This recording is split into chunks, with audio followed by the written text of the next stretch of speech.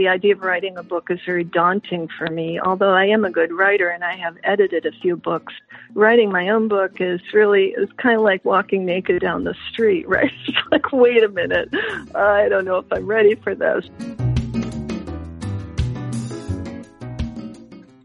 Welcome to You Should Write a Book About That.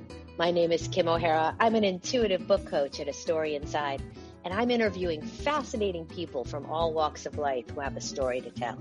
Do they have a book in them? Stick around and find out.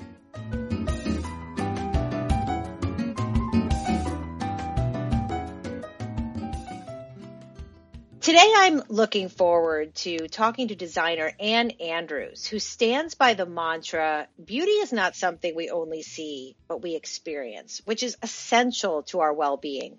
We're going to take a bit of a deep dive into how women approach beauty and their representation in leadership. Welcome, Anne, to the show. Thanks, Kim, for having me. When we talked prior to the interview, you said you have this calling with beauty, the distorted standards of our culture. Tell me how that calling came about. It came about because I've been working with women for over 20 years, and I noticed that almost every woman I worked with, no matter their shape, their size, economic background, color of their skin, they felt uncomfortable about the way they look and made many, many disparaging comments about how they looked. Yes, this is something that, you know, as women, we are doing ourselves a disservice by, calling out the parts of ourselves that we don't like. But often I find that stems from something that comes from a younger part of ourselves. I know that when you were younger, there was something that you did out of self-loathing. Do you want to talk about that a little bit? Yeah, because I think it's where I started, but there are bigger reasons we will go into later. When I was a teenager, I was so uncomfortable with the way that I looked that I started cutting. And I realized later on it was because I wanted to be released from the density of the physical body. But I just did not know how to, I was stuck with these feelings of how I didn't like the way I looked. And no matter what I did, I couldn't lose those feelings. So I started cutting, hoping that would help. And of course it did not. And how did you stop? I stopped because one day I cut too deep and it scared me. So I stopped cutting, but I also had eating disorders. I fasted 2 days a week when I was 15. I was skinny as a rail. And these are stories that so many of us either have experienced ourselves or we have friends who have experienced this. So it's really very, very culturally prevalent. And then when I started working with women, I really noticed how prevalent it was and started to unpack the whole thing. Yeah, and it's really a miraculous journey when we're able to get onto the other side of how we deal with any kind of low self-worth, trauma, and it's associated to our bodies and the way that we house our beauty. And we can find peace with our trauma. We can find peace with our history and our journey. And I know that you're speaking more now from the stage. And when you start talking about calling in our beauty, you're seeing heads nodding in the audience. What's that big connect you're seeing? Oh, I think it's just that every single woman feels this way on some level. And Kim, I didn't really think anyone would be interested in this topic. And I'm getting more and more calls every single week. So I'm so happy to share this. And as you said, you can come out of the other side of this. It's just that many women don't have tools. And our culture is giving us signals every single minute of every single day of what we're supposed to look like. So we're still dealing with it every single day. And it's these conscious and unconscious fashion decisions. And I understand that you have some words that you say that help women to see why they're presenting themselves in any particular way. What are those? What are some of those words? Do you have those? Do you have those handy? I do actually. I wrote them out before our call because words are, for me, what help people understand what I'm talking about. Because if I talk about it in the abstract, they're like, yeah, okay, great idea. But when I get women to tune into words, they really get it. So that's how I work with clients. But I have a list of fashion words. I wrote down a dozen of them. And I'm just going to ask you and your audience to close your eyes and feel into these words. And I'm going to leave a little space between them just so you know I didn't go away. All right. Are you ready? Yes, we're ready. Here we go. Timeless, elegant, beautiful, stylish, chic,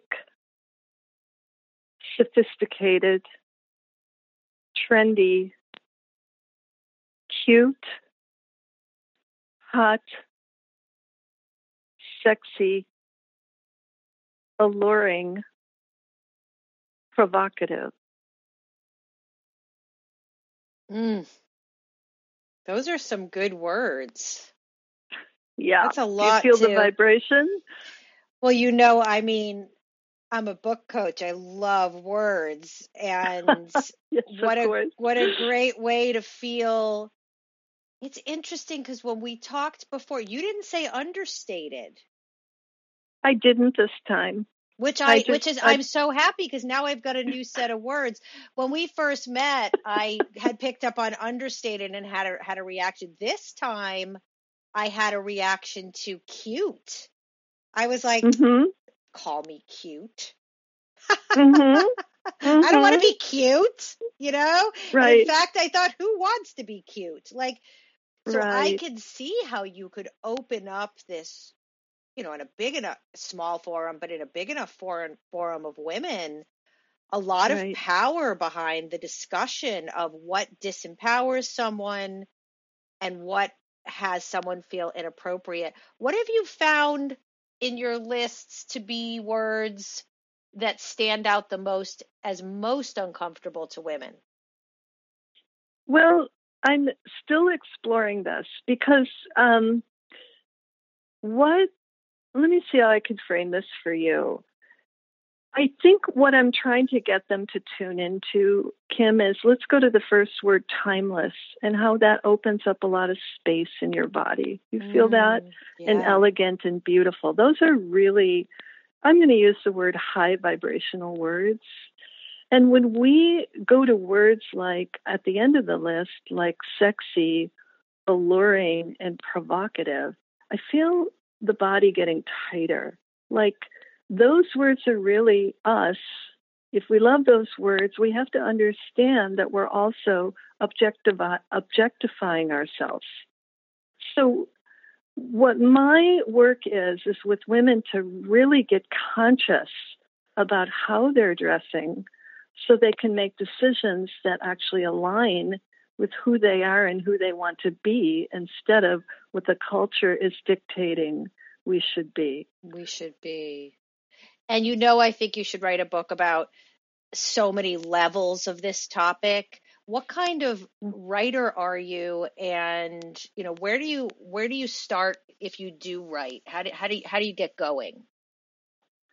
Well, I think about this topic a lot, and I've been thinking about it for a long time. So I have started writing down chapter titles as a way to just get organized in my mind. And whenever I have a phrase that I come up with, I write that down. So I have I've started taking notes and writing lists, and honestly, the idea of writing a book is very daunting for me, although I am a good writer and I have edited a few books. But writing my own book is, as you well know, it's kind of like walking naked down the street, right? It's like, wait a minute, I don't know if I'm ready for this. So, yeah. That's and here's what I feel is the stronger that fear is, the closer you are to knowing that you're about to bring something into the world that has to be said. Mm-hmm. What risks are, we feel risk in a certain way, and you of Yes. all people know this, in our bodies, and words are powerful when you put them in a book. We used to write letters. We're kind of like back in that place now. My daughter just wrote a letter. It blew my mind, but we're back to writing letters. Words are golden in letters. Words are Mm. golden in books. They're printed. Like, that's it. There's your ideas. There's a lot of books after Me Too, and, the shift of what's working and what's not working. And, are you seeing the fashion industry change at all after the Me Too movement? Is the needle moving at all? The needle is moving, but it's moving in a weird way because I think there is a split in the feminist movement. Now, I don't really study this stuff like really deeply because I like to rely very much on my intuition and experience. But what I'm seeing is a split about women wanting to be able to wear whatever they want, and I am going to be in my power by wearing whatever I want. And other women, I would fall into the second camp, who are saying, you know what, if you're going to dress that way, you have to really take responsibility for the consequences of dressing that way. So I am very committed to being non-judgmental about what people wear, but I am also very committed to waking people up to these subtleties that are happening in our culture. And another thing I really like to tell women is, look around you. The men have their clothes on, and you're saying you want power. So the playing field out there is very uneven. Mm-hmm. And I just want to shine a light on that so women can make, again, conscious decisions about how they're showing up. And just one thing I wanted to clarify, because I know this is a very, very touchy topic. Consequences are not being, obviously raped or objectified, or, no woman ever deserves that, no matter what she wears. But I think Absolutely. what the consequences you mean are on this different level of, people are going to see you in a certain way if you wear what is out of alignment with who you are, just to be something else. That's what I see the consequences are, is if you have a goal, a particular goal, ask yourself, am I dressing in a way that aligns with that goal? If the answer is yes, and you get the reaction you want, good on you. But if you have not followed the right path and you've just tried to be sexy and you don't get the job, or people are objectifying you, it's not your fault. It's just maybe get in alignment with who you want to be. Is that a good way of saying that? Well, that's exactly right. Because, yeah, there are never any circumstances where a woman should be attacked. What I'm talking about is exactly what you're saying. So I think one of the interesting things about this is the word attractive. And I think every woman wants to feel attractive. So how do we break that down? Mm-hmm. So attractive to some people means sexy or alluring or provocative, but that kind of attractive may have some people looking at you in a certain way that you don't really want. So we are saying the same thing.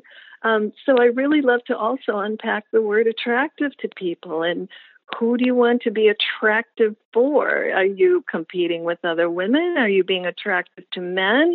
Is this attractive just for you? But to really think about these things instead of blindly going along with what the culture is dictating, which I think right now is to have us look like little girls or sex objects. And neither of those are appropriate for a professional presence. Yeah, I agree with that. And I love this whole, because attractive is, attract is in the word attractive, right? Exactly. So, Exactly. Right. and beauty, I mean, there's an extra Y, but beauty is in the word beautiful, right? But it's interesting how they somehow split, and attract has power and attractive kind of, it gets maligned. Like beauty has power, but beautiful gets kind of distorted. And I think that's so fascinating. I don't think people really take the time to think about that. Like you said, men just go in the closet, grab a suit, put it on, and women have this whole battle, right? Right, exactly. And since you brought up the word beauty, which is something that I live my life by, I like to frame it in a different way for people. So for me, beauty is as important in our lives as love. Beauty is something I think is every woman's birthright. And beauty, as you said in the beginning, is essential to our well-being. So I am taking that word beauty and bringing a resonance to it that's actually spiritual, is how I would look at it. But beauty has been hijacked in our culture, in my opinion, and I'm trying to bring it back to women in a way that really feeds their soul. That's such a powerful place for anyone who's listening to this podcast to ask themselves, and really ask themselves, how do you feel when someone says, wow, you're beautiful? Wow, you're stunning. Do you believe them? Right. Is it a one-off? Does it bounce off of you? Are you suspect of that compliment? Yeah. What is that?